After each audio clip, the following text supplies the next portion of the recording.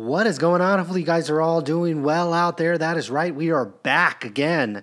Show number 200 of the Sports Card Show podcast. Just start things out. Thanks for everybody that has tuned in over the years, whether you picked us up on show number 1 or show number 2 or show number 100 or now on show number 200. Welcome aboard the Sports Card Show podcast train, and we're going to keep things moving right along. We've got numerous topics today since we haven't had a show in several months now. So we'll talk about Blowout Cards was hacked, so add them to the long list of internet retailers that had your credit card information stolen. So definitely some affected collectors out there, and hopefully no one that was listening. But we'll talk about in general the response Blowout Cards has had and what they've done since then. We'll talk about Panini, kind of a round table, so to speak, of Panini topics.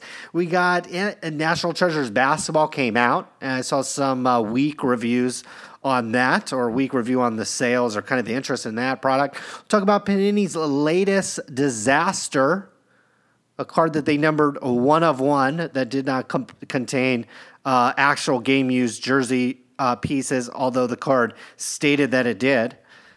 We'll talk about the Industry Summit, which turned out to be pretty much a disaster for Panini and a disaster for anybody that went, mainly because Panini did not give out Panini Black Boxes this year, which is the product or box of cards that they give attendees that was often close to like a $300 bill unopened, and that was not given out this year, and so I'm sure people are still a little upset about that. Mickey Mantle signed with Panini. There are several topics we'll cover with Panini. We'll give our obligatory check out my cards update. And I also had some questions from a listener that came in via email. So we'll answer those, and those refer to submitting your cards, actually sending your cards in to check out my cards. So we'll talk about that. We'll talk about a breaker who blatantly switched cards or something. I don't know. This guy was clearly... and I mean, I think he knew exactly what he was doing, but he blatantly switched a card out. There was a lot of speculation on what kind of card it was or what card that he went on camera basically to steal away from the people that had bought into the group break. But I don't believe at this moment we have any clarity. So we'll talk about that story. Briefly about the NFL draft. And we'll also wrap things up with, we have to have kind of a Make America Great Again segment. We'll talk about a little bit about tax season and some things you can do for the remainder of this year to kind of help if you had to pay taxes this year, you're not sure tax reform's coming down the pike from the Trump administration. Whatever it might be, got some great tips for you there. And we got to talk a little bit probably about Lavar Ball, Lonzo Ball, the NBA draft, kind of all wrapped into one. I think it would be kind of interesting. So let's start with Blowout Cards. They were hacked. This was going back a month or two. This story, in fact, was going back about a month or two. Another Sports Collectors Daily, I think is the website that reported it. My brother ended up writing up a little piece on our website, sportscardradio.com. That's actually where I initially heard about it. And I actually visit the Blowout forums daily, I would say, or not really necessarily daily, but certainly every other day or every third day. I like to check it out just to see what's going on, what people are talking about, what people are excited about, what people are not excited about. It's just equally enjoyable to read about both things, but I didn't really see anything about this on their forums.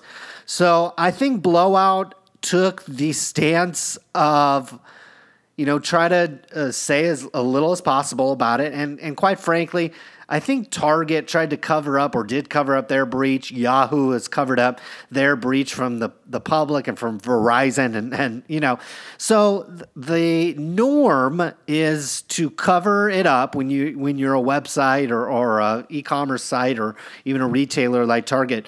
The initial knee-jerk reaction is to cover it up, and I don't think that's necessarily the right thing to do, because what it ultimately ends up doing is puts you in a spot where blowout cards can get lit up. I think my brother put up an article, and it did really well. I think he might have bought a little bit of advertising to it, but not much. So you'd be amazed with $5, $10 of a boost on a Facebook or a Twitter. The word about these things can spread really quick. And at that point, now my brother's controlling the narrative of the story. Whereas if blowout cards had gotten in front of it a little bit, maybe a little bit better, maybe put a little, what I would expect in a situation like this, a site like Blowout, put a little bar at the top of your site that's like yellow or red or whatever, and say, hey, read this information, or put a banner on the site on every page, at least for like a week or so. So everybody that comes to your site for at least a week or 30 days, I don't know, I'm not here to, draw up the rules on this kind of stuff, but I think blowout cards could have handled it a little bit better. They could have got out in front of it a little bit more and let their customers know what was going on. Looks like people were hit up for some pretty big charges. And I think what got my brother upset was he saw a member bring to light this on the Blowout forum and want to discuss it, and then Blowout essentially banned him. They said it was for Blowout said they suspended his account or his forum account or whatever because he had quote unquote multiple accounts. And while I don't disagree that is the case, the guy probably had more than one account. But if he was on there posting glowing reviews about Blowout or defending Blowout, or if he had not posted at all, I'm sure his account would have remained active. So, there was like an active, Blowout was actively trying to cover this up, basically. And so I don't like that. I don't like that one bit. I think you get out in front of it, you admit it. It's really no big deal, quite frankly. If you get hacked, if you're a company that gets hacked, I don't want to say it's no big deal. You should be actively trying to thwart it.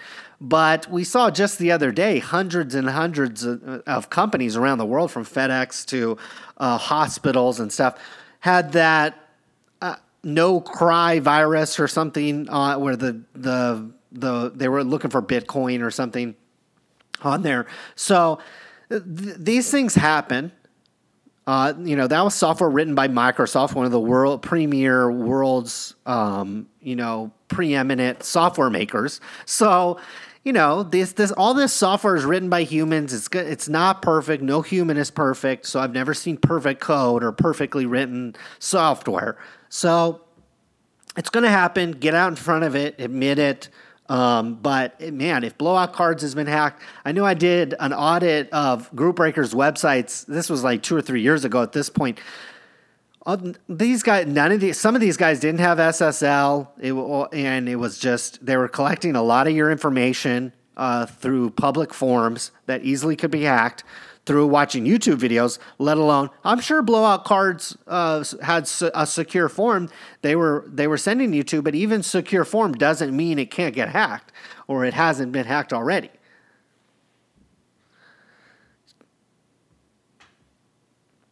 So those things happen, and again, I don't want to say it's not a big deal, but I think the way that Blowout handled it could give you a window into, who you're buying from there.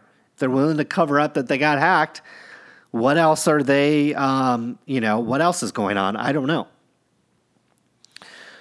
Moving right along, let's move into Panini, since they've had multiple topics that we can talk about. First things first, National Treasures basketball came out, and the response to this product seems a little lukewarm at best.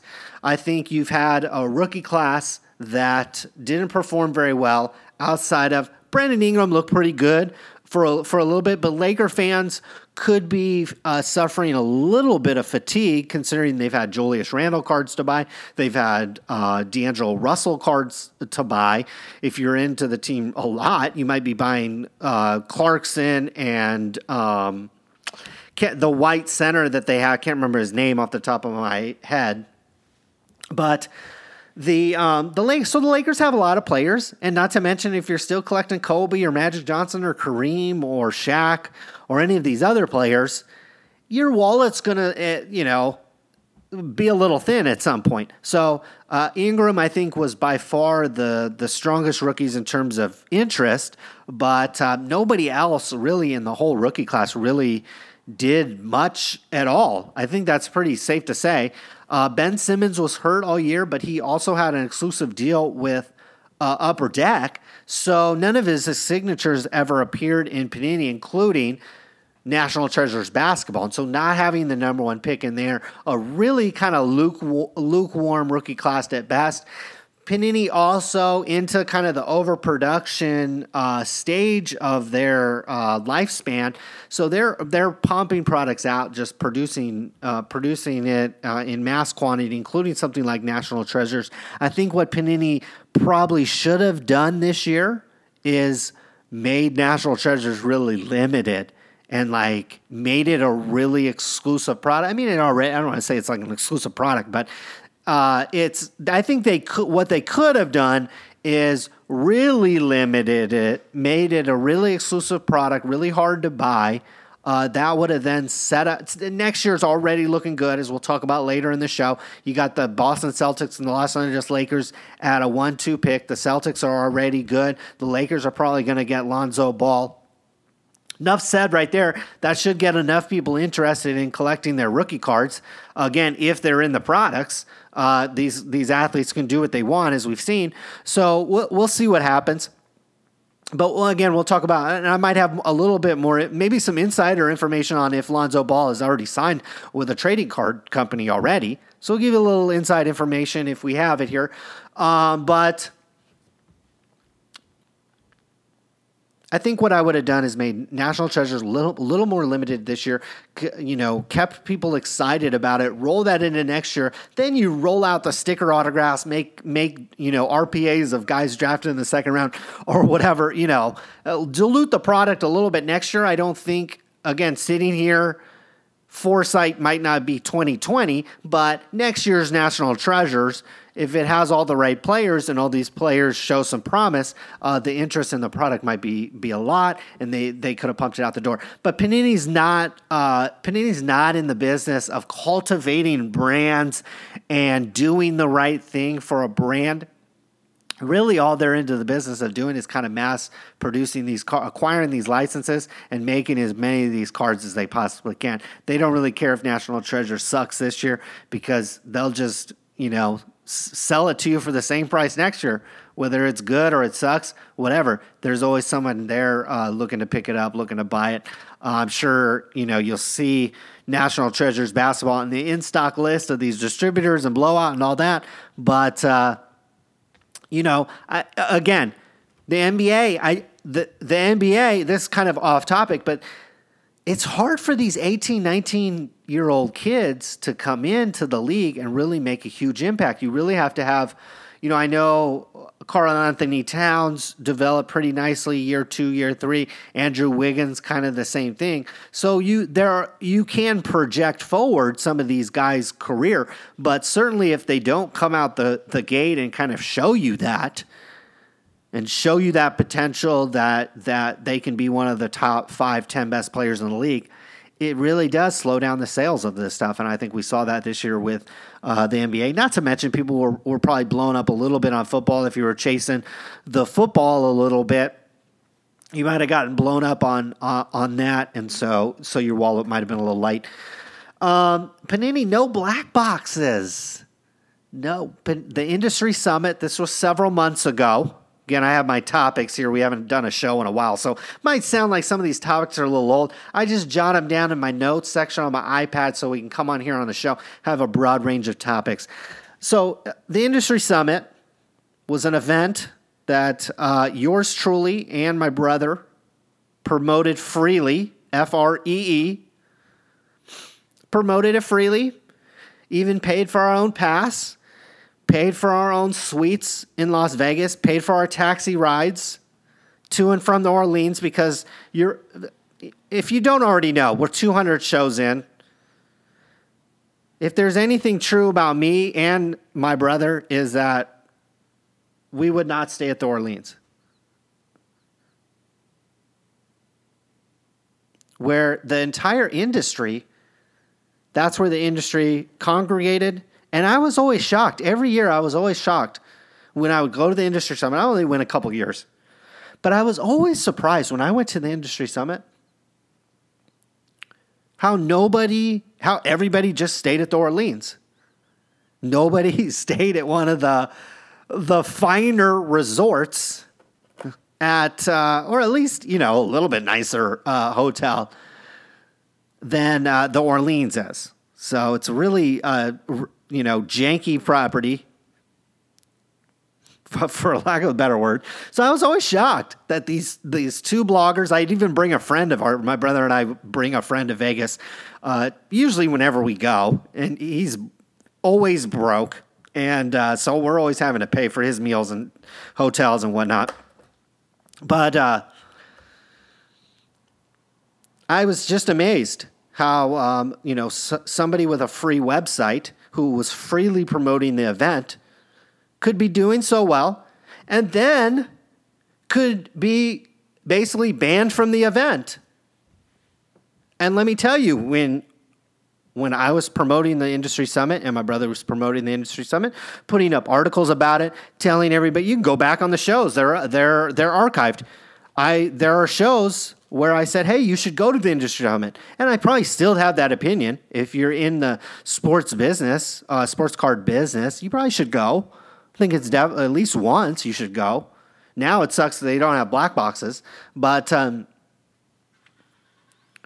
industry summit is probably still worth going to, but I'm not going to sit here and pump it like I was. They had record attendance. The industry summit, the years my brother and I were promoting it freely, had record attendance. They never had that many people show up. Promptly, the organizer of the event decided to ban my brother, and I assumed myself I wasn't going to go anymore anyways. And he also banned, I think, another card manufacturer. Can't remember who, maybe in the game. And I believe they banned Brian Gray, but he ended up talking his way back in. And since then, the attendance to the industry summit has fallen off a cliff. And now, Panini is no longer giving out black boxes. So basically no more freebies.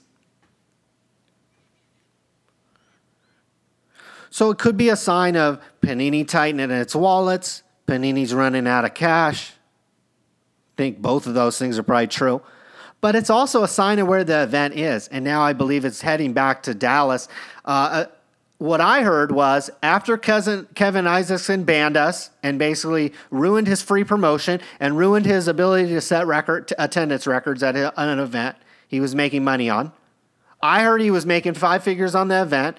Then he banned us and had to, and then I think Brian Gray or somebody sued him. I mean, I don't have the time or really the willingness or really it's the time to sue the guy. I don't really care. But apparently that put Kevin Isaacson, the organizer of the industry summit, on hard times. He had to pay to defend himself. And I think it also led him to sell the event to Beckett for, I believe, $0.0 and 0 cents. Just kind of a token appreciation salary, I think, is given to him, and that's it. So he really has no more motivation to make the event a success. The event is now retreating to Dallas, Texas. So you'll have a much smaller group of people that'll get involved in that. And I think what that's going to do is it'll spawn out these other groups. Upper Deck already has their Diamond Dealer Conference. I don't think Topps really has any interest in developing any of these kind of conferences because they're really focusing more on a direct to the consumer model with Topps Now and their website and stuff, and through online sales. So. And through their apps and stuff. I don't see Topps really getting involved, but I could see something spawning around the time to do it. What I would try to do is piggyback onto the National Sports Card Collectors Convention. So wherever that is, and this happens a lot in these kind of these shows and these summits and these conferences, what you do initially is just piggyback off another event. So everybody, quote unquote everybody, or a lot of people are going to be there in Chicago anyways. So you either have the event at night when the show's not going on, or you have it the day before the event ends, or the day after, whatever it might be. It'd probably be better to do it the day before. So a lot of the conferences I attend, there's usually, a piggyback, like a 1 day, and I'm not talking about a 3-4 day conference during the National Sports Card Convention. You start out, you just have like a 1 day conference. You get everybody together, share some ideas, share some contact information, throw some things around, see if you can't, almost like a mastermind group, see if you can't share some ideas and things like that. And I think an event is likely to spawn that way if you have some people that are creative enough or with the kind of leadership ability to make something like that happen. Certainly, if anybody wants to do that, I'd be on this show freely promoting it. Upper Deck Diamond Dealer Conference, I would probably talk more about and promote more, but quite frankly, you have to be a diamond dealer. So if you're already in Upper Deck's kind of network like that, you're a diamond dealer, I'm sure you have a rep, or you have enough. You probably have enough, someone from Upper Deck already kind of trying to convince you to go to that event or whatever. So, but if Upper Deck opens up the certified diamond dealers, where what I would do if I was Upper Deck, I'd open that event up. Certainly take care of your diamond dealers, have sessions where only they're invited, only they're allowed in, give them maybe a premium gift bag, et cetera, et cetera. I'd take care of your diamond dealers, but I think you could certainly open it up to not necessarily general collectors, but other people maybe thinking about becoming a diamond dealer, or people that are on their way. If they keep building up their sales and their track record, maybe they can become a diamond dealer. I think that would be kind of an interesting addition, as certainly the industry summit is completely falling off the map in terms of relevant. I mean, it has been off the map for a while, but after setting record attendance, thanks to free promotion on this program, it has certainly fallen on hard times. And Panini no longer producing black boxes. I remember when I was at the industry summit, the 1 year I could have gotten a black box. Every year after there, my brother would attend the event. I went to the industry, really I only went to the industry summit one time. I would always go to Vegas when my brother was there, but I only went to the event one time. I felt like one time was all I really needed. Quite frankly, everybody was way more interested in getting the freebies, making sure they got every single freebie, every single box. It was like watching somebody pass out food at like a food bank or something, and a bunch of hungry people would gather around and make sure they got every last crumb. That's what it felt like. I know for me personally, I had my shot at getting the black box, but my buddy and I said, my brother and I basically pay his way to Vegas every year, sometimes multiple times a year. We ended up partying all night, and the next day they were giving out the black boxes, and I was so messed up that I didn't end up getting my Panini black box. But I know my brother ended up getting one, and I think he pulled a Joe Montana or something, so he ended up keeping it. I don't know if he still has the card, but no more Panini black box. Thought that was, it's not only on Panini showing that their finances are definitely, their belt is really getting tight over there.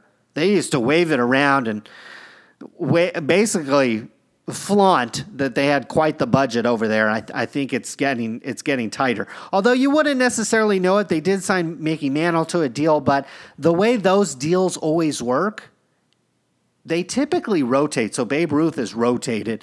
Most of these players have kind of, their likeness and their estate has kind of rotated their likeness through. If they don't, give a piece of it to all manufacturers, they tend to give an exclusive but they tend to rotate it. And it really, I think, the absent makes the heart go fonder. Topps is going to not have Mickey Mantle for a little while. And next time his contract is renewed, I pretty much can guarantee you Topps will purchase that contract and get Mickey Mantle back into Topps cards. It'll go for a while, and then the Mantle estate will decide, we'll have somebody else make his cards. So those kind of things will happen. Panini also had a one-of-one disaster. This is, again, stretching back several weeks. So they had a card, I think it was in Flawless or National Show. I can't remember. It was a higher-end product. It might have been Immaculate. I don't know. They have way too many higher-end products now. But Panini, one of their quote-unquote higher-end products, or, expensive products, the SRP is expensive, contained, it was like a 4-way jersey card.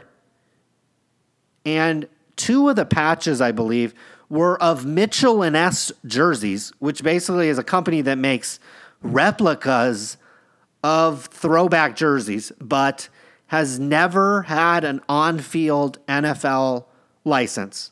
So from my understanding, actually my own memory, Reebok has had an on-field license. Nike has made jerseys. I do believe Puma made jerseys in the NFL before. I do believe there's been some other companies. Champion likely made some NFL jerseys before. And there's probably a handful of other companies. But one company I'm dead certain never has made an NFL jersey that has been worn on an NFL field is Mitchell Ness. It is truly a nostalgic throwback company made for that purpose. So Panini had patches of them, which is, and of course the card says game used. It's one of one. So obviously, if these blatant uses of, I guarantee you that jersey, it wasn't even player worn. How many times did those players wear it? When did that player wear the Mitchell Ness jersey? Guaranteed. Panini went to MitchellNess.com, bought a jersey, cut it up, and put it in a product. Guaranteed. Where else would it came from? I don't know these athletes. I mean, maybe those guys were sponsored by Mitchell Ness at one time. I don't know. But why would a player ever wear a Mitchell Ness jersey when they have the real jersey? There's no reason for an NFL player to wear a replica throwback when they have the real jersey already. And likely a contract with Nike, Reebok, Starter, whoever. So it makes no sense. The only thing that really makes sense is Panini went to MitchellNess.com, bought a jersey, cut it up, put it in a product, and put game used on it. And it's shocking that people buy this stuff. It's absolutely shocking to me. If I went to the store and bought a pair of Nikes and I find out they're fake, I'm not buying from that store anymore. If I ordered from Nike.com a pair of Nikes and I get them and they've been worn or they're not real, I'm never buying from Nike again, and I'll literally go to my stock portfolio and sell every piece of Nike I've ever had. And I have Nike is my number one holding, so it would free up quite a bit of cash in the portfolio right now. So Panini literally put game on. And how many of these things? I mean, this had the Mitchell Ness tag. If it didn't have the Mitchell Ness tag, it was part of the patch or part of the side of the jersey. There's almost no way to know. This is why it's really alarming that Panini is blatantly doing this. And we know for a fact, we just know for a fact it's going on. It's in other cards, other sets. I wouldn't spend a lot of money or a lot of time. Really, that's the more important thing. I wouldn't spend a lot of time collecting Panini stuff. period. I'll give a check on my cards update here in a minute.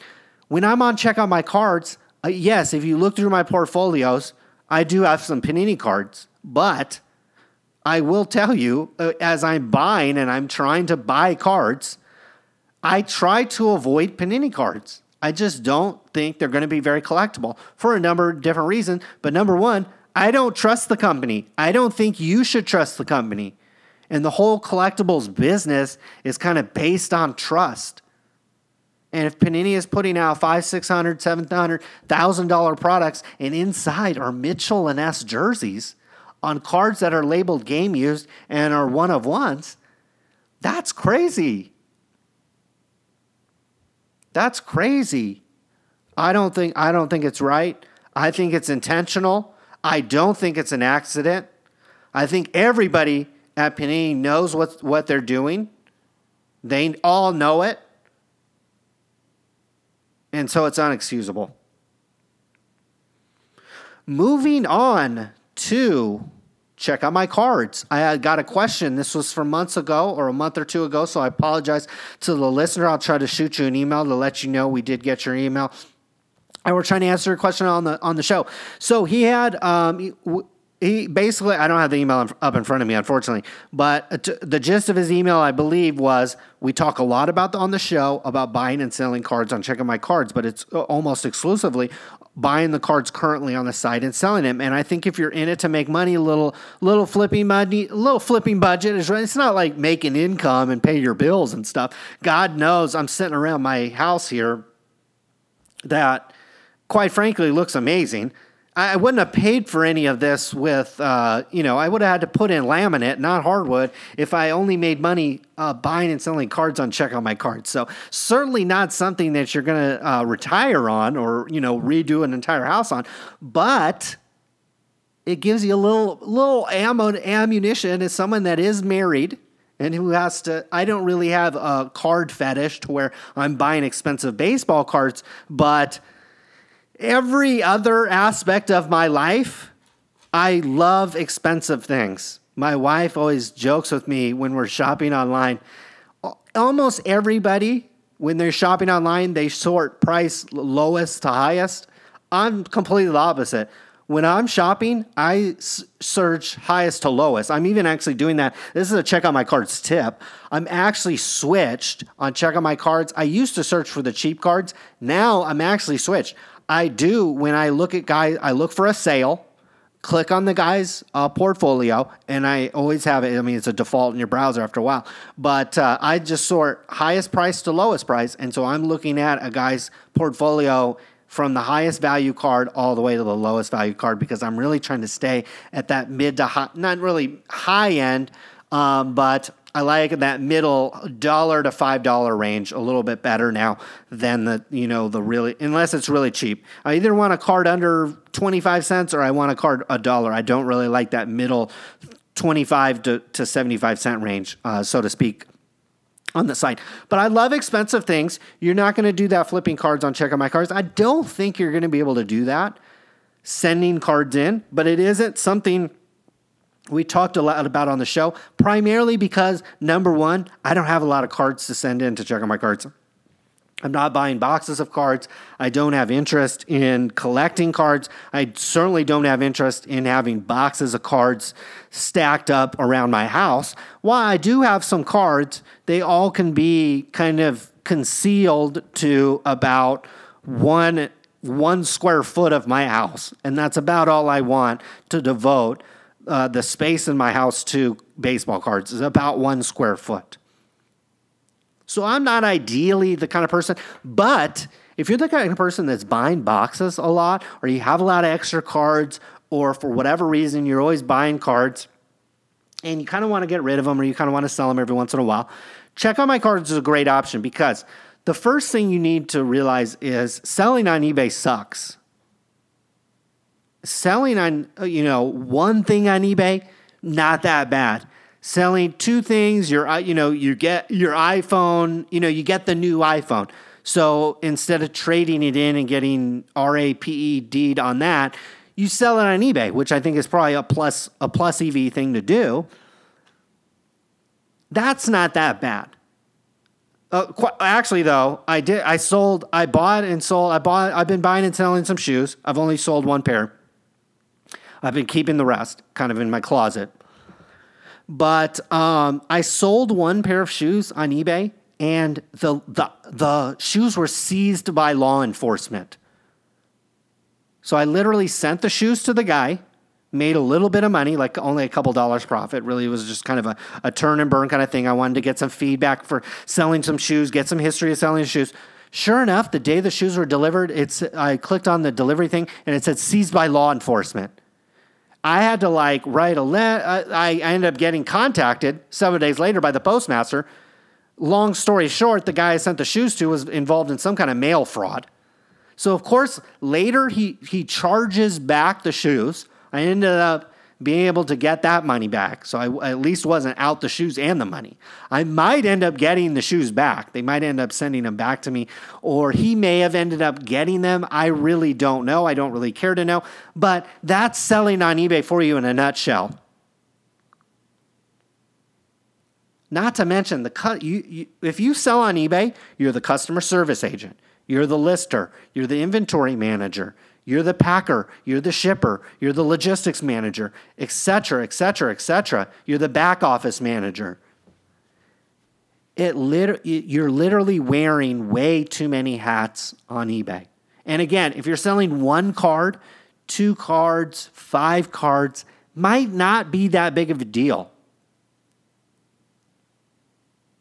If you have a lot of extra time, if you're young, if you're between the ages of 15 and 22, 23, quite frankly, you don't have a lot going on. I could see that you could be selling on eBay. But if you're trying to sell hundreds of cards or 100 cards or more or anywhere in that range, eBay is a terrible option, and Check On My Cards is a much better option. So if I did have cards, if I did have a pipeline on cards, and I think that could be a discussion all on its own. I think my brother had a podcast recently about that. You should, if you want a pipeline of cards, just put out there that you're buying. I remember when we had a card shop, the phone just rang off the hook. You could put an ad in the yellow pages, and people would be calling you all day long trying to sell you baseball cards. Okay, 99% of it's going to be 1990s era cards, but there's going to be those diamonds in the rough many, many, many times. You're going to have, not many, many, many times, I'd say once or twice a month, you're going to have somebody come in with something worth buying, and they're likely going to want to be, they're willing to sell it to you at a kind of a cash discount price. So that's a way to get a pipeline on cards, but I'm going to assume this listener has some cards in their collection, and they just kind of want to turn them in to Check On My Cards, sell them, and make some money, and either buy some more boxes, or buy whatever kind of cards they want, or buy whatever they want. In terms of the technicalities, the specifics on sending your cards, I do urge anybody to go ahead and check out their website. So they have, back in the day, you kind of just threw it in a box. But I think, again, they're not going to turn away your submission. But ideally, Check On My Cards wants all the cards pointed in the same direction. If you could group similar cards, similar sets together, I believe that also speeds up the process as well. In terms of packaging, obviously you want things packaged very well. Other things that you need to keep in mind are if you send a card in to Check On My Cards in a top loader, there is a fee to remove that card from the top loader. So obviously, any card you send in a top loader needs to be a card of some value.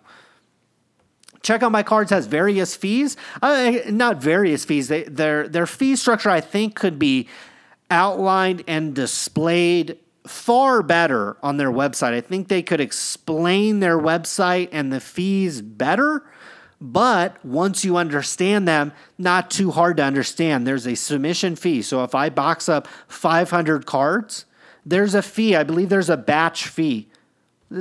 Don't quote me on this. I'm going off kind of my old memory. They may have adjusted some of these, but I believe there is a batch fee. So for every batch of cards you send in, I believe there's a fee. That may have been eliminated. I'm not 100% sure, but there's a fee. But more importantly, each card has a fee to it. So each card, I believe, is around 25 cents. Again, that can go up or down, whether it's a thick card, a graded card, a really expensive card, I think, can cost more, whether it's in a top loader, All those things have some various fees, but that fee is around 25 cents per card. And that is a service level that I believe they advertise on their website now to 2 to 8 weeks. However, I will say that Check Out My Cards, I believe they still do this. They batch your orders through piece by piece. Whereas in the past, I remember sending Check Out My Cards thousands of cards, and all of a sudden one day they would just dump them all into your account and you'd have thousands of cards to price. And it was great. It was great,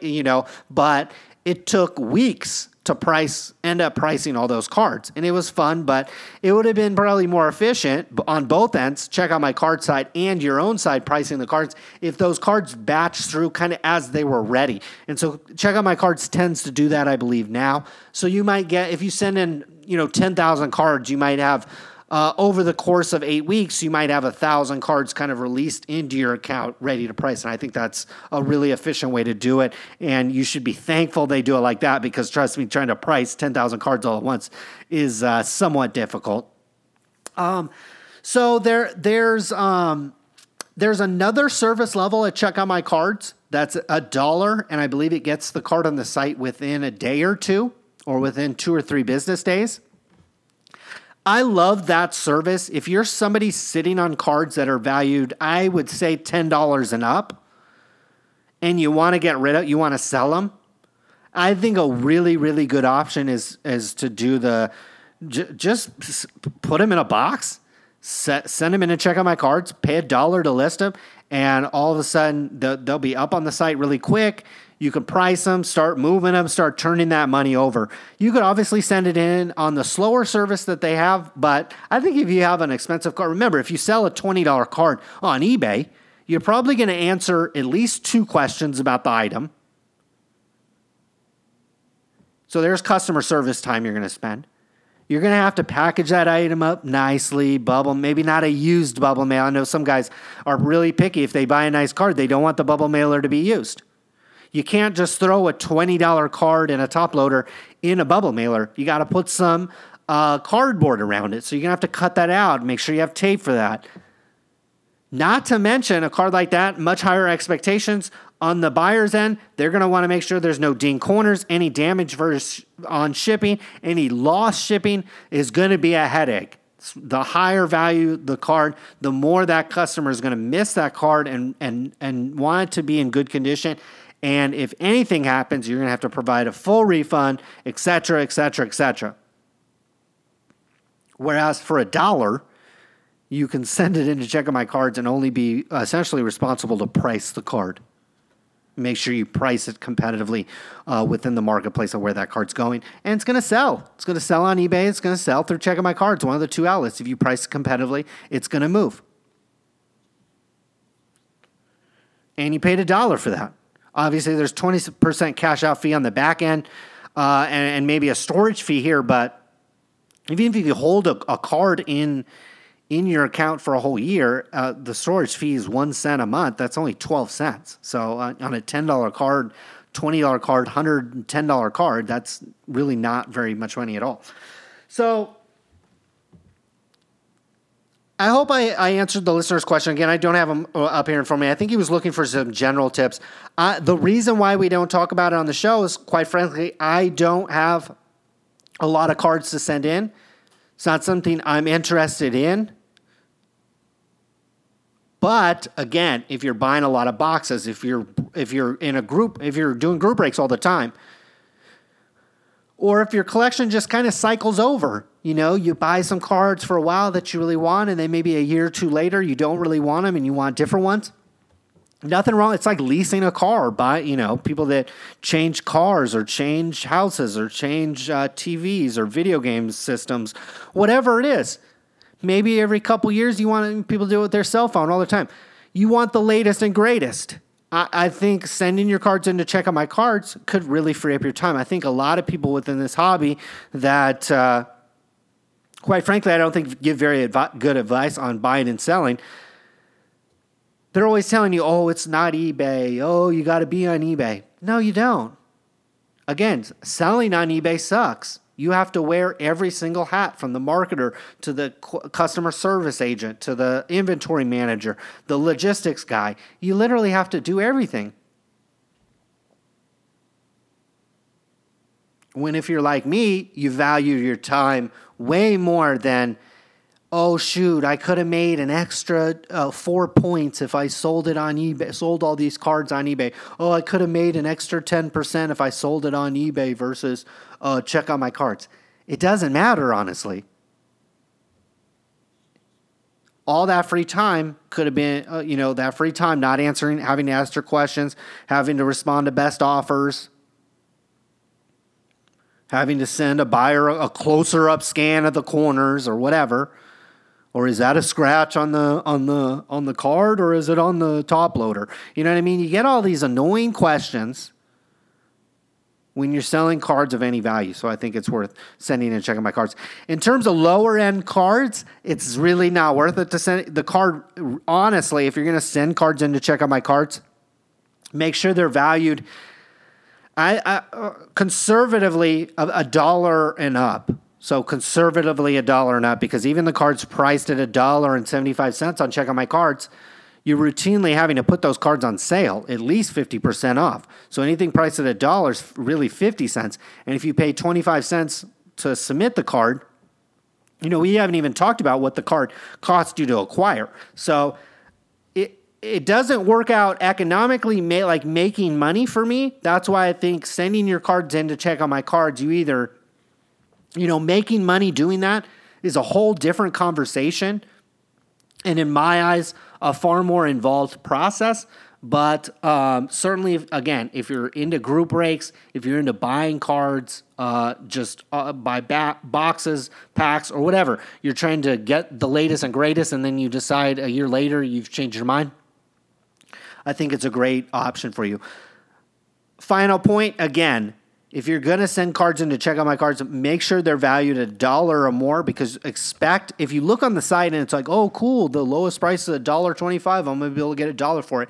Don't expect that. Expect to get about half of whatever it says there. And again, that's not a rule. It doesn't happen every time. But in general, from my experience, you have to discount on Check Out My Cards unless it's the Chris Bryant's or a hot rookie or a hot set or really collectible set, or vintage. Vintage, you don't necessarily have to take the half off sale on it, especially if it's in a reasonably decent condition. So those are the things to think about.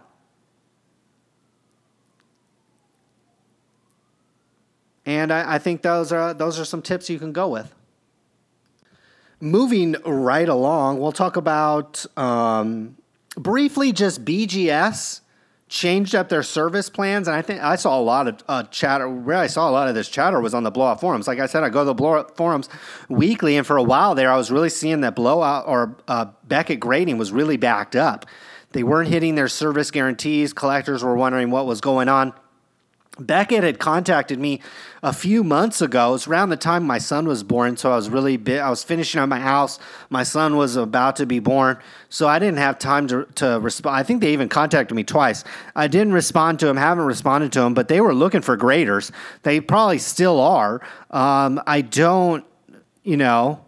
don't think it's a well-paying job. I think you have to relocate as well. And I personally don't, unless you're like 19, 20, 21 years old and you don't have anything really going on, it's not really a position I don't think a lot of people would want. And so I'm not surprised Beckett has probably had trouble filling those positions. I think they had to adjust their service levels. They had to increase the prices, streamline some things.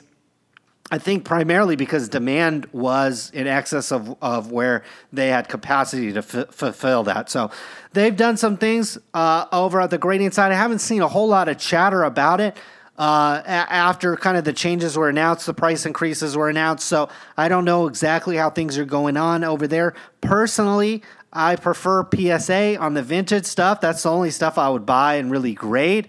I know there's a lot of people buying and then grading this modern day stuff. Again, I'm not a big buyer of modern cards, especially Panini. The only modern cards I'd really spend any significant time or effort or money on collecting would be Topps cards, and quite frankly, not really that interested in it. But there's some things going on at Beckett. If you are interested in being a grader, reach out to Beckett. You can also reach out to me. I can forward you this information that they sent me, but they're certainly backed up, but it's certainly not a career that I would jump both feet into only because you're not going to make any money doing that. Speaking of not making money, I think it's pretty much a fact that group breakers really don't make any money. And by any, I mean, yeah, they're probably scraping by, paying some bills. But I think there's maybe like 2 or 3 or 4 breakers that are probably be able to make like half a mortgage payment and a car. Could they have their own mortgage, their own car, be able to vacation a little bit? No way. It's a grind. It's a complete grind. I think you're probably there's probably 4 or 5 group breakers that probably make barely what the top 4 or 5 sports card shops make. It's likely that the top 4 or 5 sports card shops that exist likely generate quite a bit more free cash and profit than the top 3 or 4 group breakers. I'm pretty comfortable to say that. I think a guy that calls himself a breaker is more of a collector. And quite frankly, these guys don't have a lot to lose in their quote-unquote business. I saw some people, what I'm referring to is there was a guy, I think it was DNT Breaks, or, it could be DDT Breaks or BBT Breaks. It doesn't matter. These guys have a different name. They're selling you the same thing. It's a collector opening boxes, trying to get a little bit extra for his collection or whatever he's trying to do. None of these guys are really cutting out big money. So when situations arise where the breaker is opening cards on camera and all of a sudden spots a really valuable card, they'll put the box in front of the camera, switch out the card, and then try to fool you guys into thinking, oh yeah, that was me answering emails.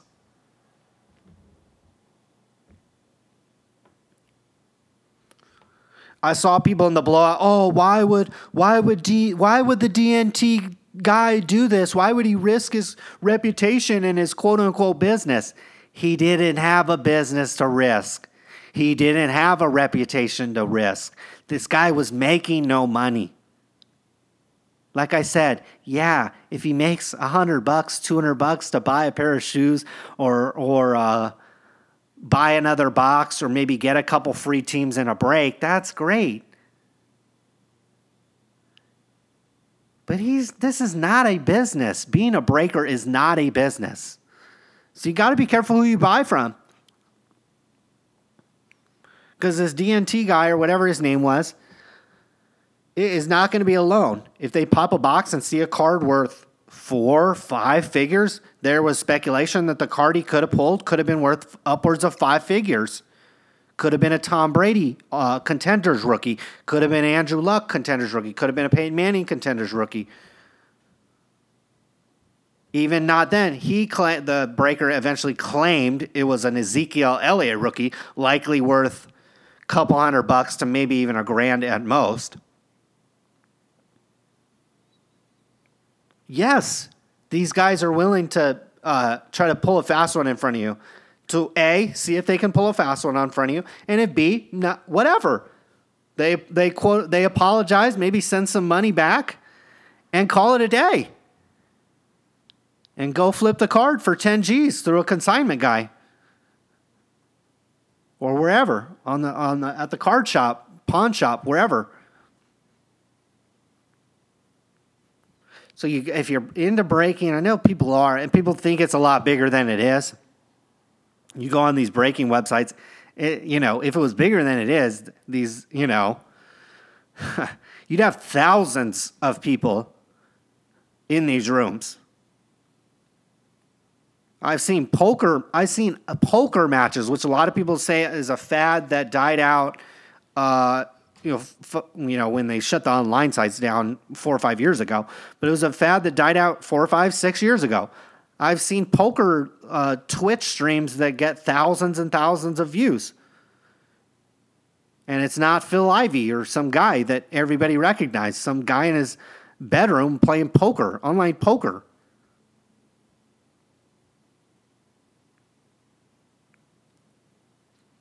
So group breaks is not really that big.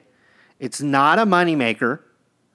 The top 3 or 4 breakers are probably barely cutting out what the top 3 or 4 sports card dealers do. And certainly if you throw in dealers like Burbank Cards or like Check Out My Cards, trust me, I've seen the cars parked in the owner's section of Check Out My Cards.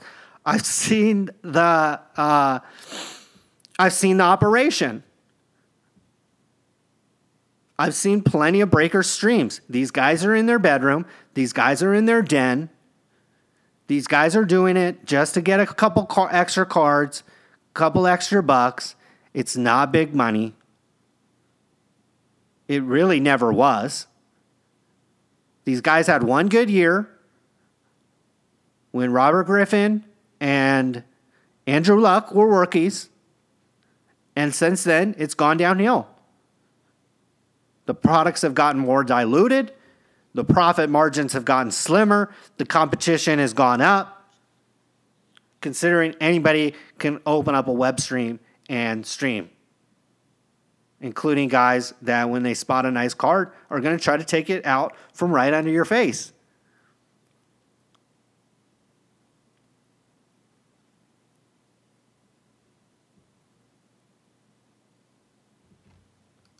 But in general, I think you just got to be careful about these group breakers in general. Again, they're not. It's not a business.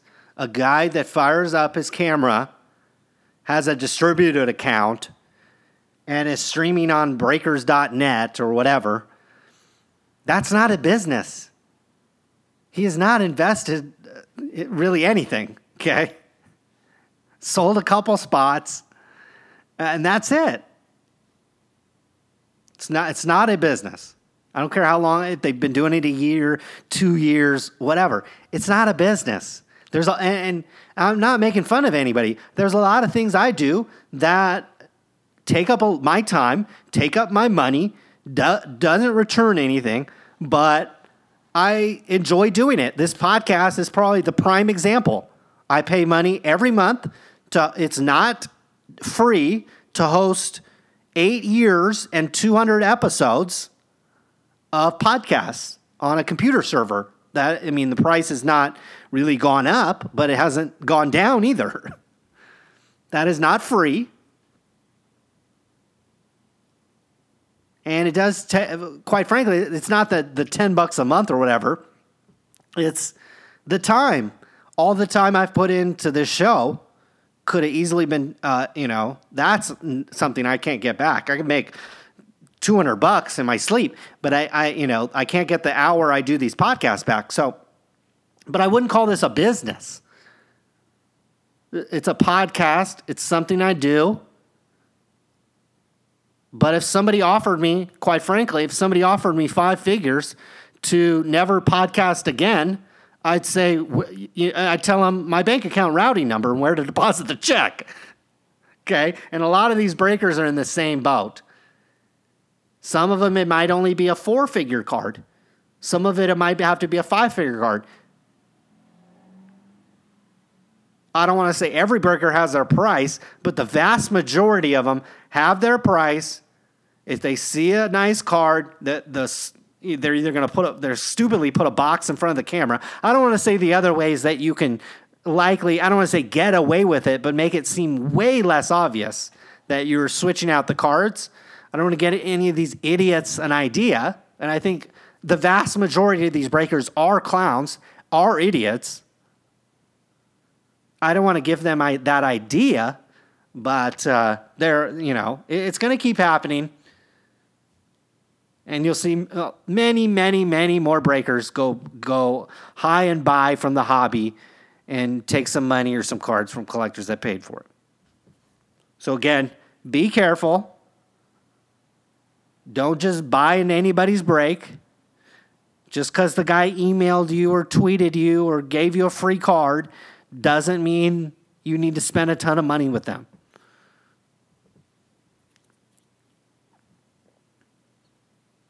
And quite frankly, if you're in the breaking business, I think it'd actually be more beneficial if you tried not to make it seem like, oh, I'm a business, I'm a company, I'm a breaker, I'm this, I'm that.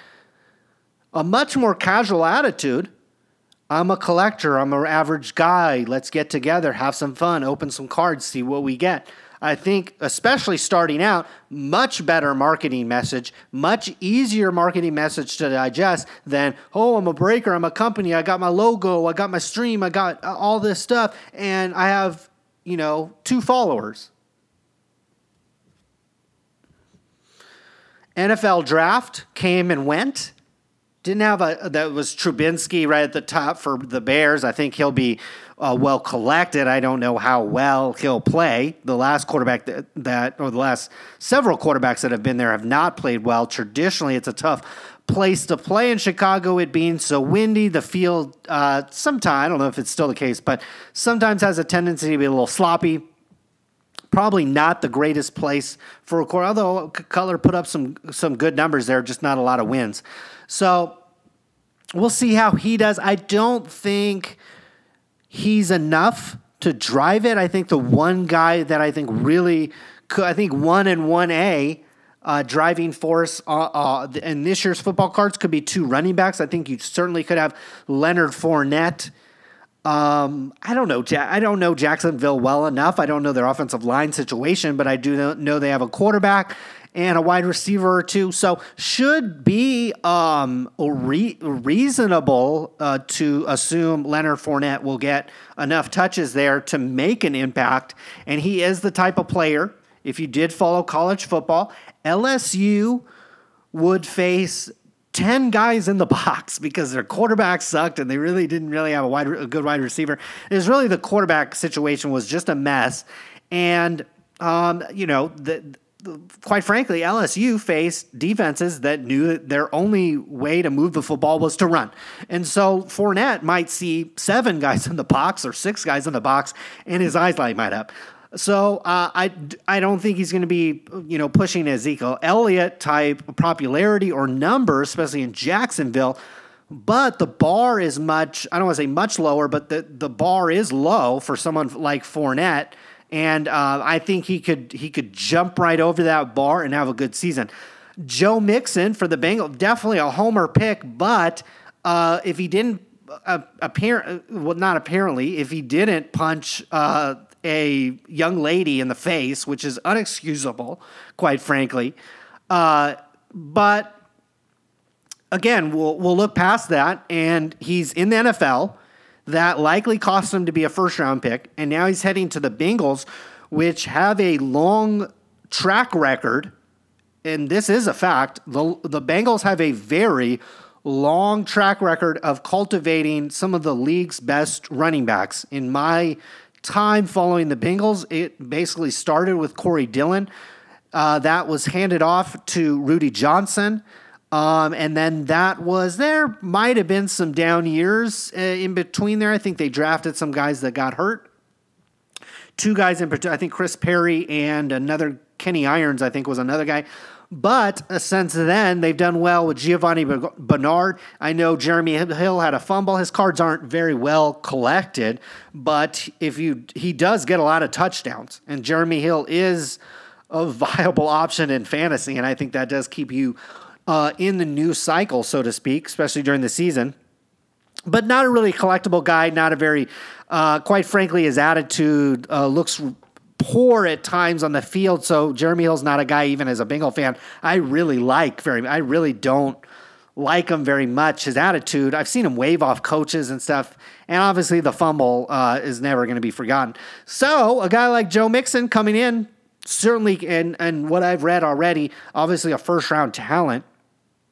Certainly could, again, the bar will probably be low or lower on him, and he's a guy that could could easily break out and people could say, wow, this guy could be a really good player. I think we'll see several other players within the draft have respectable season or end up becoming respectable, if not very good NFL pros. Whether or not that happens in year one certainly remains to be seen. I think, again, the better option is, you could sprinkle a little bit in the NFL draft this year, but in terms of buying prospect cards, but I still think year 2, year 3 guys probably better in the NFL. Again, the NFL, I'll talk about this in a little bit, just like the NBA, the NFL, it's not an old man. None of these leagues are old man leagues, but to come in at 8, in the NBA's case, 18, 19 years old, in the NFL's case, usually 20, 21, 22 years old, and really break through. Again, what we saw at Dak Prescott and Ezekiel Elliott was really special, and those stars really have to align, so to speak. A team with the logo at being the star. The star really had to align. The Cowboys were already a good team.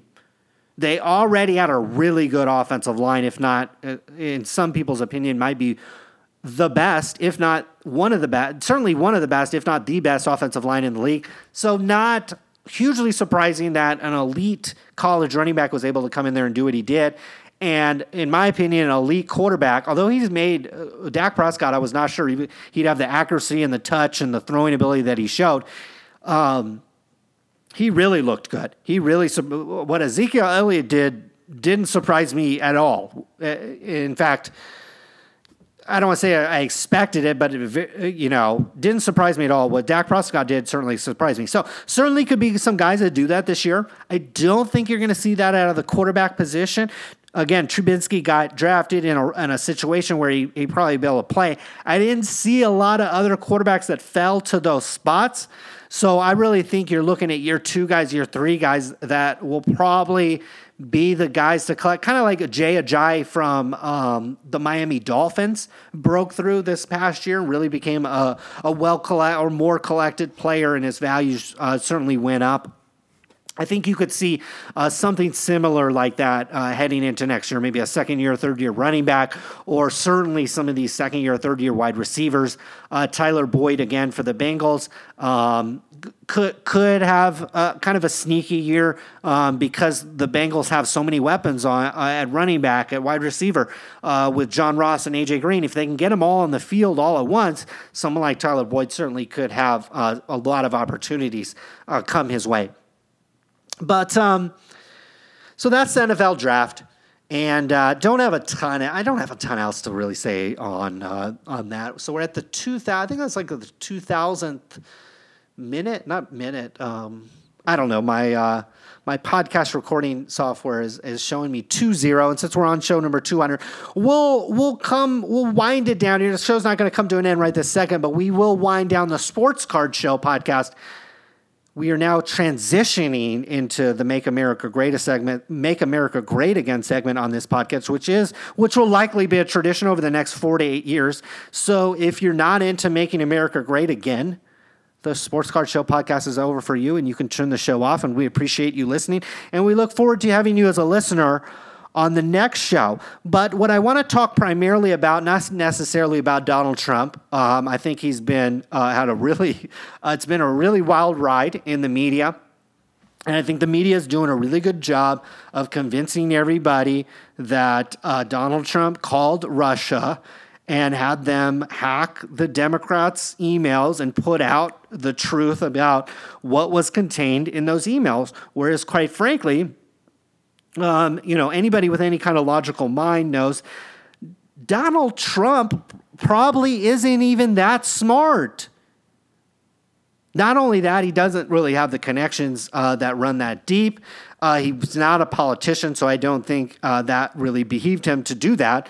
But needless to say, been a tumultuous week. Some of it probably self-inflicted, some of it just kind of the piggybacking of what's going on. But I still think there's some really quality things going on. If they can really kind of I actually think instead of talking about the specifics about the tax reform, the specifics about the healthcare, these guys can kind of quietly work on it and then have to come up and answer, questions about Russia, a country that we really don't compete with on a global basis for anything other than nuclear weapons. So I don't know what, but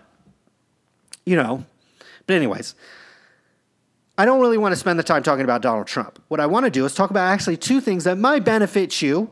The first one, I don't definitely will benefit you. Second one, well, I kind of want to talk about Lavar Ball and Lonzo Ball, since it looks like he's going to be a Laker.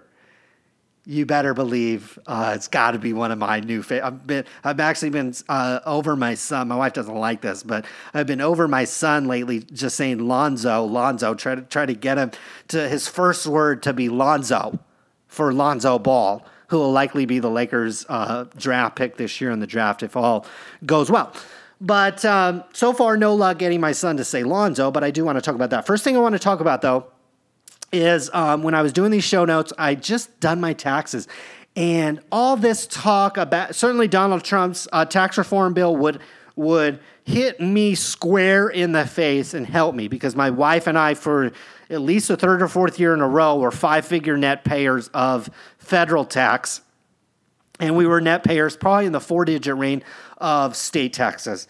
And so obviously, somebody in my position who is a net payer of taxes, I could have, again, under different tax reform, I think the one Donald Trump proposed, I would have gotten back at least $12,000. My wife and I would have gotten an over a $12,000 check based on Donald Trump's one-page tax reform, just from what I saw. I would have probably gotten a little bit more back if you would have factored in corporate tax reform, maybe some capital gain tax reform. Then, in addition to the investments themselves going up, I definitely would have done really well. But instead, again, and I would tell you what I was going to do with that money. My wife and I need furniture. Again, we just redid our whole house. We've done probably about 90% of it. We probably got another $5,000 to $10,000 that we could spend on making it perfect. We don't have any interest in doing that, quite frankly. But we do have interest in having sofas and end tables and chairs and things to sit on. And that's where our budget is a little light. I would have definitely could have used that money. And again, I would have drove in down the street. There's actually a manufacturer of furniture. They literally make it right there, right in the, literally down the freeway from me. And they hire local workers, and it's all USA materials and all this stuff I'm all about. And so I would have taken my check there and dropped probably almost all of it on all this furniture that we need. Unfortunately, we'll have to save up throughout the year. And again, we're really blessed. I don't want to make it seem like I'm complaining here. We'll end up, furnishing our house with high-end USA-made furniture here soon, but certainly would have been nice to not have to send that check to the government. But what I wanted, long-winded thing to say is my best tax write-off this past year, outside of having my own business. Obviously, having my own business, I'm able to write off a lot of stuff, a lot of my expenses, internet expenses, computers, laptops, iPads. Obviously, I'm using them, for business and really consuming them and using them quite a bit. But it is nice to be able to write all that stuff off, write all the profits that I made. I can write a lot of those off and get those down to a manageable number. But outside of that, really my best was actually saving money. So contributing to my IRA. So this past year, I really stepped up my contributions. I'll tell you why. As a young person, I started really getting serious in investing right in kind of my mid-20s. I started when I was 17, invested a little money. There was the dot-com boom. I went to college, didn't really have any money, quite frankly. But really got into it right around actually 2007, 2008 when the stock market crashed again. Figured that would be my time to invest again. I didn't want to lock that money in an IRA because there are withdrawal penalties on your IRA. And my plan was to buy stock when it crashed, have it go up, cash out, and retire. basically, quote unquote, retire.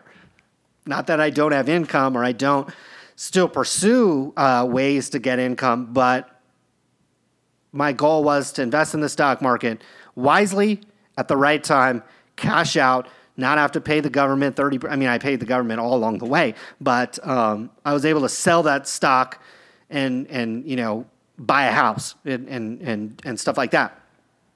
So I've done that. But now I'm much more longer term focused. Now I'm 35. I got a kid. I'm like, man, I definitely want to have money when I get older, just in case I lose the ability to make money online, or I lose the ability to really have interest in that, or I just want to just relax and have income stream coming from dividends and from investments. And so I've been much more longer term focused. So I've been contributing much more into my IRA. Again, there's a cap on that. I believe you can you can roll over larger amounts into that, but every year, I believe it's like about $100 a week. You can contribute about $5,250. And so I did that last year. And I swear, when I put that amount into my taxes, into my TurboTax, my tax liability went down so much. Like it was, I don't know the exact amount, but it seemed like it was dollar for dollar. And so I just wanted to really just say that if you're not saving in an IRA, sure, a lot of you guys probably have 401ks and retirement plans, but really that individual retirement plan you can set up on your own. You can go to Schwab or Fidelity or whatever, and you can set it up. And what I would do is just get on a monthly, or I like a weekly deposit into these things and just get it on a monthly cycle. Deposit as much as you can in there. And hopefully, again, for some of you, maybe you don't pay a lot of tax, but now you're saving money. But for me, it was like a double. It was great because I saved money that I would have had to send to the government, and I also get to keep that money, and it's saving and it's growing. I've made some wise investment. I bought Apple at $90 last year. I bought Disney at around $90 last year. I bought Starbucks at like $50 last year. I bought Exxon Mobil, I think at like $80, or Chevron, one of those at $80, and it's come down to, I think, maybe about $100 a share, but it was all the way up at $130 a share. I made some really nice investments. Some of them gone up, some of them gone down. I bought Verizon at 46, and I think now it's down to 44. Over the course of a year, I think it was up higher than that, and it's come down. So, it's not all completely home run type stuff, but I bought Apple at 90, now it's at 150. So that is going to light your portfolio up really nicely.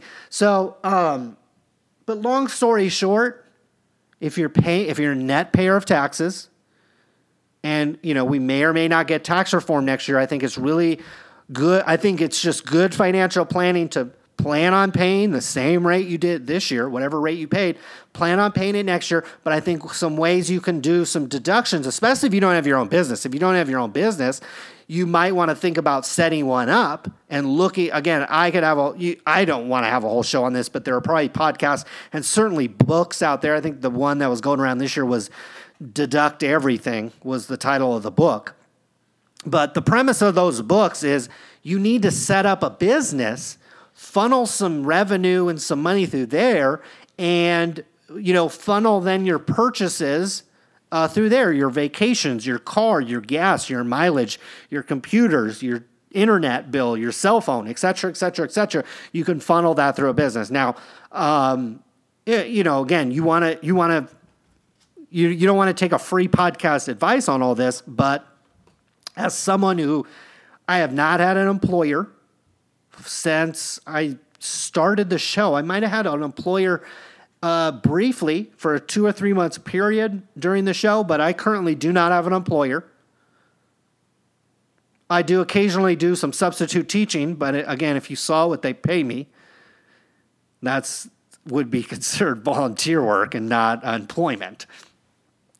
Considering I probably made more, this is not true, but on an hourly basis, I've made more flipping cards on Check Out My Cards than substitute teaching. So it shows you how little that pays. But thankfully, that's not paying the bills around here.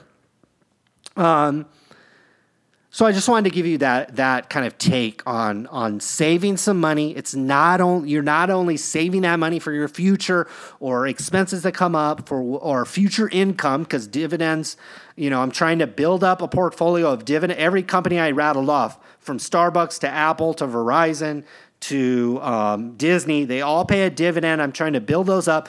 So in 30 years, 35 years, when I'm ready to just kick back and relax, and maybe even turn off the podcast microphone for one last time, I'll be able to have some dividend income and maybe some stuff to pass down to a charity or onto my kids, whatever I feel like at the time. So some good advice. Hopefully it works out. Hopefully we get tax reform this year, and those of you that are net payers of taxes get some relief there, because I think it's needed. Because it's not like if I kept that $12,000 or I got instead of sending it to the government, it's not like that $12,000 is going to sit under my mattress. I have a Tempur-Pedic, a really nice mattress that I highly recommend. I would have went out and bought likely 5 figures worth of furniture, because we went to the showroom and I looked at the prices, and having custom handmade furniture is not. I can't. Needless to say, I can't afford it right now, so I'm a little bummed out about that. But anyways, if I get my 5-figure check next year, I've already planned what I'm going to buy, but I'll save that for another time. Lavar Ball, maybe I'll buy some Big Baller brand shoes. And so what I've seen, I had to unfollow people on Twitter. I like to look at Twitter and see what people are. I like everybody's opinion. I don't mind. I follow plenty of people that bash Trump. In fact, most of my timeline is bashing Trump. So I actually set up a conservative Twitter. I don't want to advertise it, quite frankly, because I tend to get a little rowdy over there. And I've had a few tweets. Actually, it's so funny in the politics. Everybody thinks, sports cards is so big. It's so big. You say the right thing in the politics, and you'll get just thousands of retweets. I have an account. My conservative account, only has 100 and some odd followers, but I've had tweets that were retweeted 1,000 times. And a lot of it, some of this stuff is bots and all that stuff, but there are legitimate people reading and tweeting this stuff. So certainly interesting to tweet and really, get noticed, not really get noticed, but have it reach so many people. I think it's kind of fun. But on my Twitter, my Sports Card Radio Twitter, I've been, again, I don't care if you bash Trump. I don't care if you bash, who I'll talk about here in a second, but the Lavar Ball family. Lavar Ball, his son Lonzo.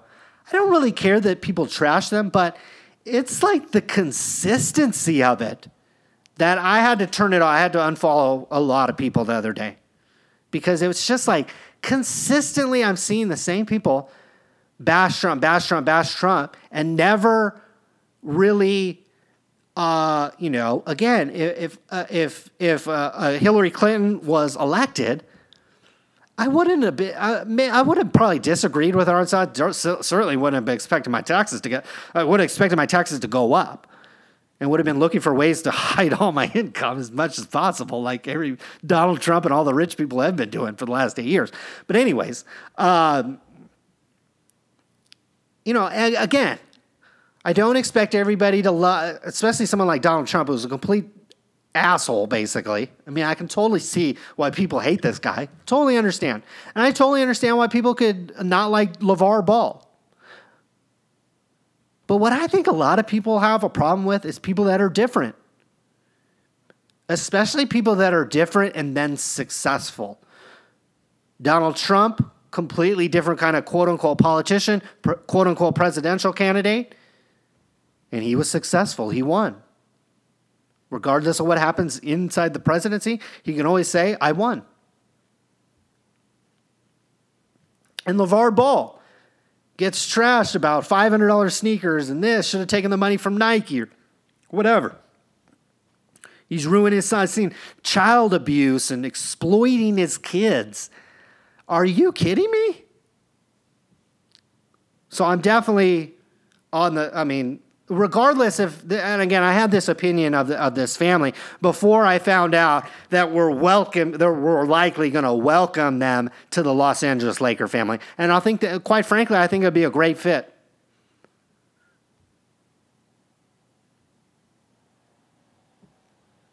I think what LaVar Ball is doing is going to be what's going to be done by a lot of athletes in the future. They're either not going to sign with the Players Association. I think that's a potential in the future. That's obviously been floated around in the past. That's been executed by people like Michael Jordan, by Barry Bonds. I believe there was something called the Quarterback Club back many years ago in the NFL. I think a group of quarterbacks actually grouped together and kind of created their own licensing firm. So these things are not new. And I certainly see someone like LaVar Ball, especially if he gets all three of his sons in the NBA, could create his own licensing and his own brand around all three of his sons. I certainly think it's conceivable. And as someone who has followed the sportswear industry, especially in the last year, very closely, in fact, I'm largely credited within the investor community with shedding lights on two things on a sportswear manufacturer. Number one was Under Armour's failure or soon-to-be failure into the California market. There was a lot of investment research that was written. Under Armour signed UCLA and they signed Cal. They're going to start selling all this stuff in California. I said, no, that's not going to happen. Quite frankly, because we've seen the comments of the Under Armour CEO. He's a Trump supporter, and why I totally agree with what he says about Donald Trump. I don't agree with saying that, especially when you're trying to sell into one of the most liberal markets in the world, and that's California. And shortly after that, Steph Curry and The Rock and all these athletes basically had to condemn what the Under Armour CEO said. So these sportswear brands have a history of CEOs who put their foot in their mouths, starting with Under Armour. And so I love what the Big Baller brand is doing. Am I going to buy $500 pair of sneakers? I don't know. I'm kind of debating whether or not to buy the $220 slides. I don't have a pair of slides. I just bought a pair of $180 Kobe Bryant shoes. I have another pair of $220 Jordans in my closet, and I have another pair of like $200 foam posits. So I have literally almost $600-700 worth of sneakers that I've bought in the last 3 months off Nike. So I'm unfortunately not in the market for a $500 pair of basketball shoes, maybe the slides, but certainly maybe a t-shirt. I want to, I support these guys, but again, I'm waiting for them to be a part of the Laker family. I'd love to support their brand at that point. Certainly, if anything, get a t-shirt and certainly a jersey or something like that would be kind of neat. We'll see what happens, but I think this is going to be the norm down the road. I think people are hating on it right now because people's knee-jerk reaction to people being completely different and doing things different is to mock them, to hate on them. But Michael Jordan has been vastly underpaid by Nike, given his performance for the company. I saw estimates the other day that Michael Jordan has netted, I'm going to say only $1 billion from his relationship with Nike. Last quarter, that's the last 3 months, Nike sold over $9 billion worth of sneakers. I'm going to repeat that. Over the life of Michael Jordan's contract with Nike, and a lot of people credit Nike's success in the sneaker world to Michael Jordan directly. Michael Jordan, by reports that I deem to be credible, by credible reporters, believe his payments from Nike have been around $1 billion over that entire period of time. In the last 3 months, Nike sold $9 billion worth of sneakers. So I don't know who the fool is. Is it LaVar Ball or is it Michael Jordan, who contributed hundreds of billions of dollars to the top line of a company and has netted $1 billion of it? Like what? Basically like 1%, maybe not even that. That's like in a whole year. Nike sells like $40 billion worth of shoes in a year. And Michael Jordan over his whole career has gotten $1 billion. And he is in large part recognized as one of the godfathers of sneakers. And certainly one of the biggest reasons why Nike is the biggest shoe company in the world.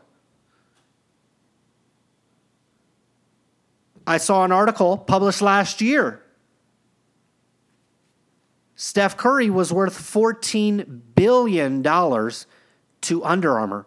Under Armour had like $5 billion in sales. So just Steph Curry alone was worth 3 times all of Under Armour's sales. Under Armour didn't reach $1 billion in shoe sales for the entire year until this past year. A lot of people don't realize that Under Armour sells $1 billion in shoes for 12 months. Nike sells that in like a week or a weekend. And Steph Curry is worth 14 times that. So I don't really know who's stupid. Maybe it's Curry. Maybe it's Jordan. Maybe it's all these athletes over the years that have taken the deals from these companies. Now, to launch your own shoe brand is complicated, but it's getting much easier. I don't want to say much easier, but it's changing. The shoe manufacturing business is changing. All of manufacturing is changing. Nike, Adidas, they've innovated this fly weave or fly knit, whatever brand they decide to call it. But it's eliminating a lot of the waste. It's done by machines that, while expensive now, will get cheaper and cheaper. The 3D printing on the soles is getting perfected and more. So you don't need necessarily really expensive molds. I don't think a lot of people know this, but to manufacture shoes right now, each size requires very expensive molds. So size 9 needs a mold that's probably like close to $100,000. Then you need size 10 and 11 and 12. That's why LaVar Ball has shoes, I think size 13, 14, and 15 are like $100 more, $200 more. It's because the size of those molds and the demand for them is even lower and lower at those sizes. I don't know if LaVar Ball's making the right decision. I don't know if financially it's going to work out. But I sure do applaud him for taking a risk, for being all in, and quite frankly, all in on his sons. And let's not forget, this is a black man with 3 black sons. I mean, might have more sons than this, I don't know, but the 3 that I see playing basketball. This is a black male father with 3 sons. 2, I believe, again, I'm going off memory here. 1 got a full ride scholarship. I think 2 have gotten a full ride scholarship to UCLA. The other one will be appearing there, I think, this fall. And Lonzo Ball is going to be a top pick in the NBA draft. And this father is actively in their lives trying to create a family business. Let's not forget other athletes have done this. Not necessarily to this certain degree, but we've seen Shaquille O'Neal had his own brand. I think he still does. I don't know. But at one point, Shaq, when he was on the Lakers, had his own brand of shoes. He wasn't with anybody. Stephon Marbury, probably most famously, has his own brand and absolutely murders it in China. Murders it. Patrick Ewing. Again, he might have just licensed his name. Eventually, maybe Lonzo Ball and these guys, it ends up, that's really what they're seeking is a licensing deal. and people are making fun of them. Whereas really, maybe the suckers have been Michael Jordan, who have created many multi-billionaires. There are many people tied to Nike stock and Nike Corporation that have become multi-billionaires. And Michael Jordan, from reports that I read on the internet this week, has netted quite possibly $1 billion from Nike. I don't want to say that's it, but in comparison to the millions and billions other people have made on his back, he got ripped off. And if Steph Curry is worth $14 billion to Under Armour, who barely does $1 billion in sneaker sales in a whole year, I can only imagine what Lonzo Ball and maybe his two brothers might be worth to another company. In fact, it wouldn't surprise me if Big Baller Brand, if Lonzo Ball goes to the LA, his other brother comes up and is a top pick, and maybe even his third brother comes to the NBA and is a top pick. I could absolutely easily see Big Baller Brand being the third biggest basketball shoe sales in the world. It'll go Nike, Adidas, Big Baller Brand. Because right now it's Nike, Adidas, and Under Armour. And Under Armour and their entire basketball shoe brand is built upon Steph Curry. And those have been mocked ridiculously. How many times Steph Curry's come out with shoes that have been mocked? And they had to cut the price. The Curry shoes went way down in price just recently, 30, 40% markdowns, because they weren't selling. They haven't been selling.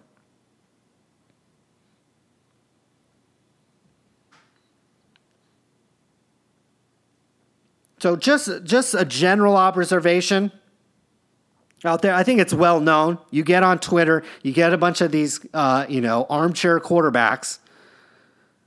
And I'm guilty of it too. It's not like I don't get on there and spew my own opinion as much as possible or whenever I'm on there. But when it comes to things like Lavar Ball, comes to our president, whether they're Democrat, Republican, or independent,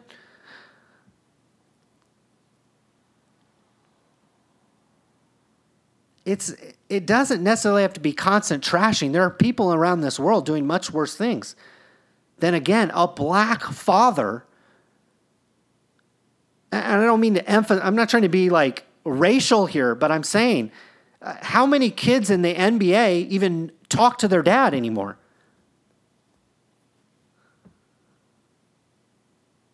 How many kids in the NFL talk to their dad?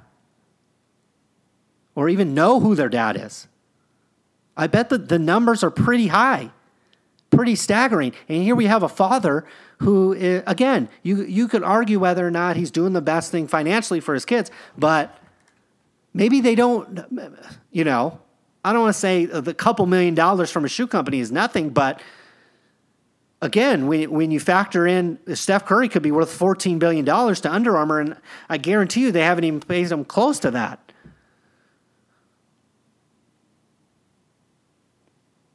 These athletes are really valuable. If you've studied Under Armour, Nike, Adidas, not only the athletes, but we've seen, look at Adidas.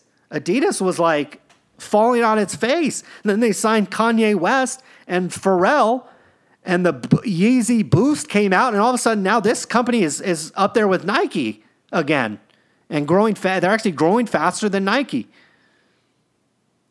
in almost all markets. These influencers, these athletes mean a ton to these companies. And I know the average guy out there, again, if a company offered me $10,000 to stop podcasting, I would. I'd say, cool. And if somebody offered you $1 million to wear some sneakers, you probably would. But it doesn't mean that the people that turn their nose up to that are stupid or dumb or doing the wrong thing and deserve ridicule. In fact, in my opinion, they deserve... I mean, to turn your nose up to Adidas and Under Armour or Nike, that takes a lot of balls. I love it. So I speculated last bit here. I speculated earlier on Twitter that I thought, shoot, if Lonzo Ball turned his nose up to Nike, he should just turn his nose up to Panini and the Players Association and all these places and sign his own autograph. I think he actually could make more. They might not even be aware of this, but I actually think Lonzo Ball could make more money selling his autograph on his own than licensing that through Panini or another party than he could selling shoes. Again, you got to pay probably close to $500,000 to do a run of shoes easily. Maybe $1 million to do one run of shoes, let alone 10 sizes. Whereas it costs nothing for Lonzo Ball to sign his name on whatever. So, I speculated that he could go his own way. I did get some credible information from, I believe, somebody that used to work for Topps, and I think he still works in the industry, said that Lonzo Ball already signed a deal with Panini. And that deal is not made public, but that's where he's going to end up. I personally think that's a mistake. But I'm definitely not going to get on Twitter and be like, oh, LeVar Ball's such an idiot. Should have had his kids sign 8x10 cards. He could have sold them for $100 each and sold. I would have bought one.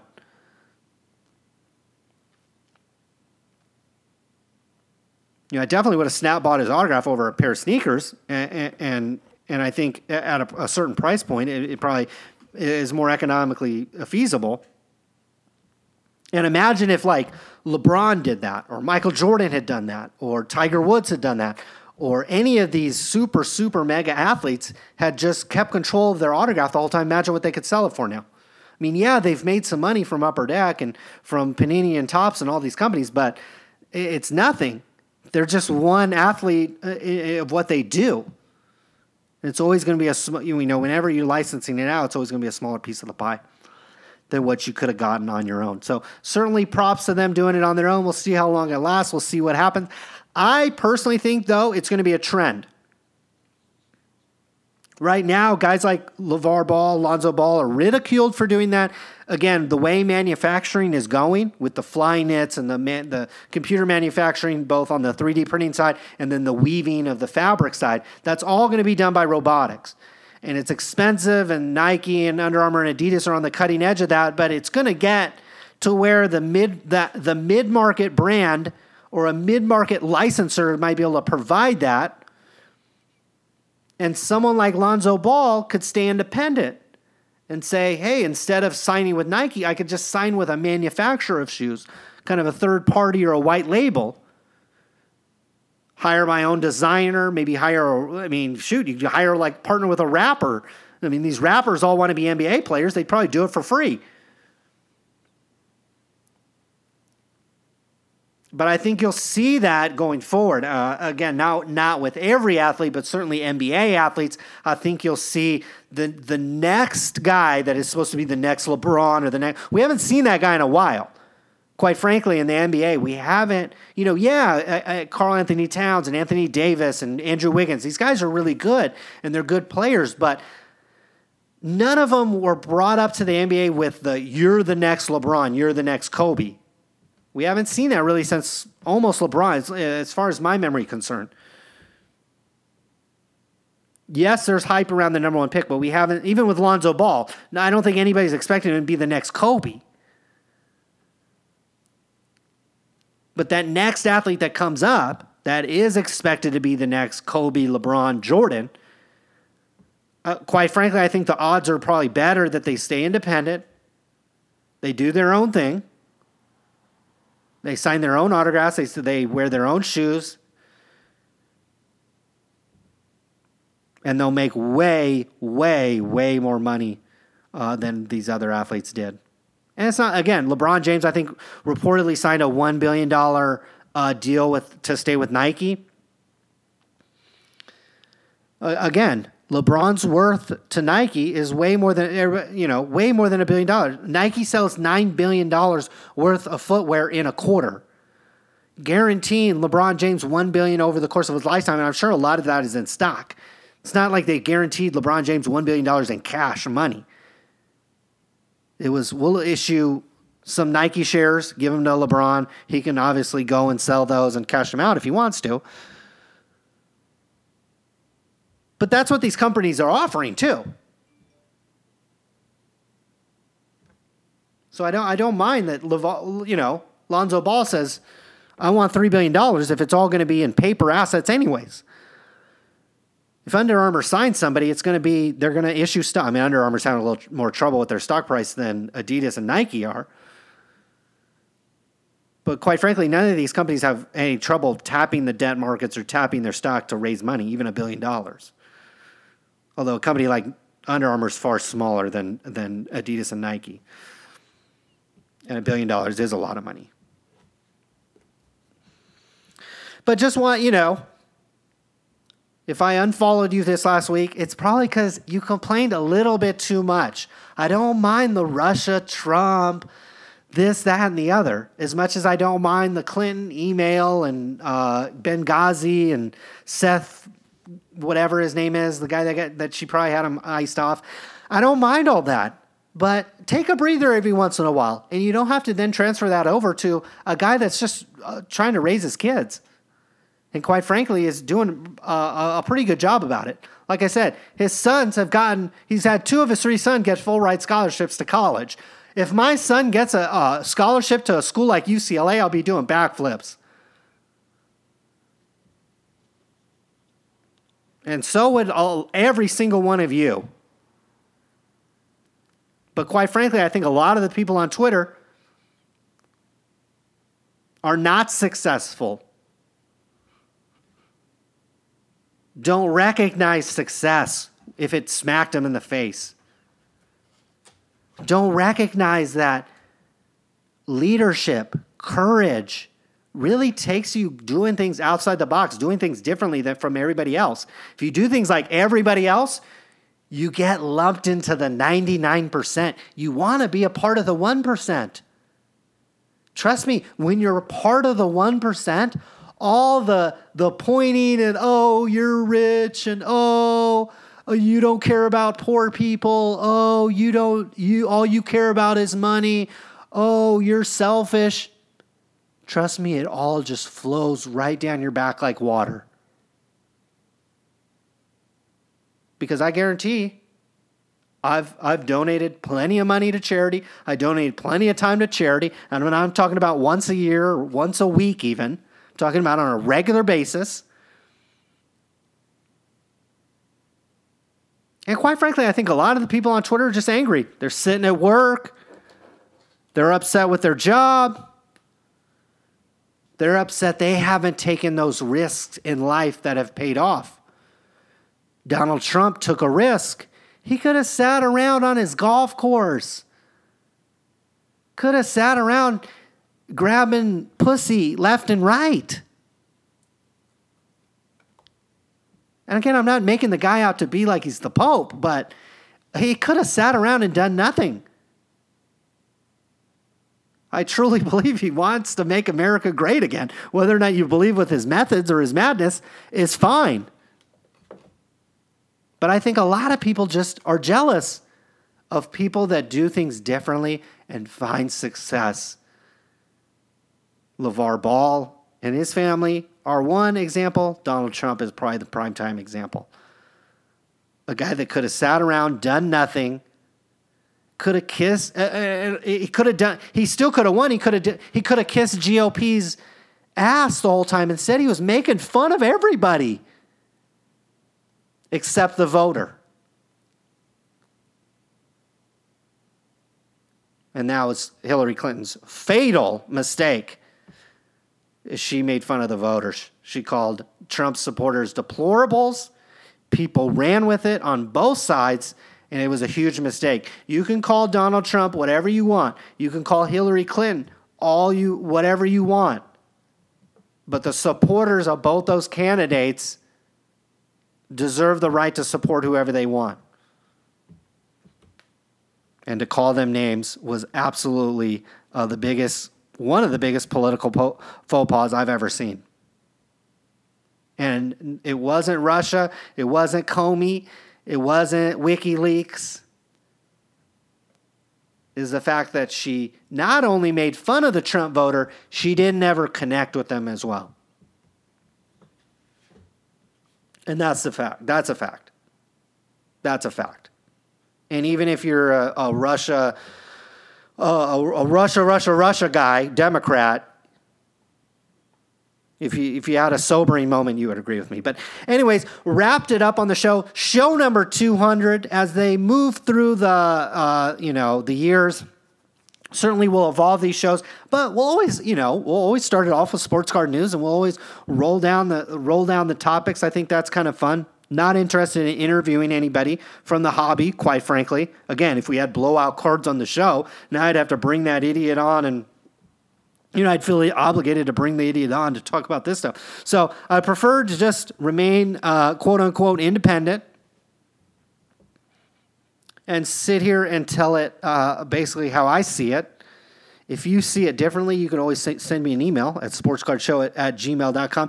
You can always send me a tweet at SportsCardRadio, but don't expect me to follow you if all you do is complain about Trump and this and that and everything else.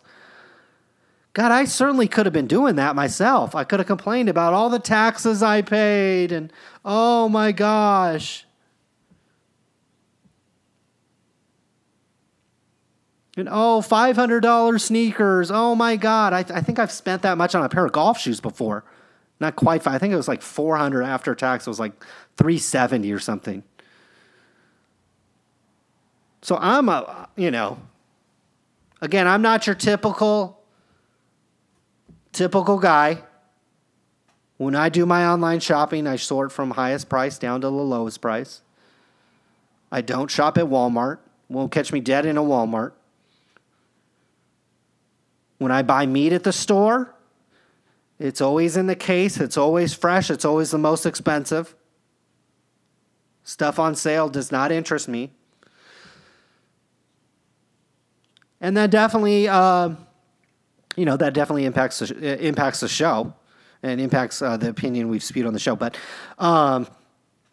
hopefully you guys are all doing well out there. Thanks for hanging with us this deep. Show number 200 is over for everybody. Thanks for everybody that hung with us all this way. We'll come back some other time, some other place. But until then, we are out of here.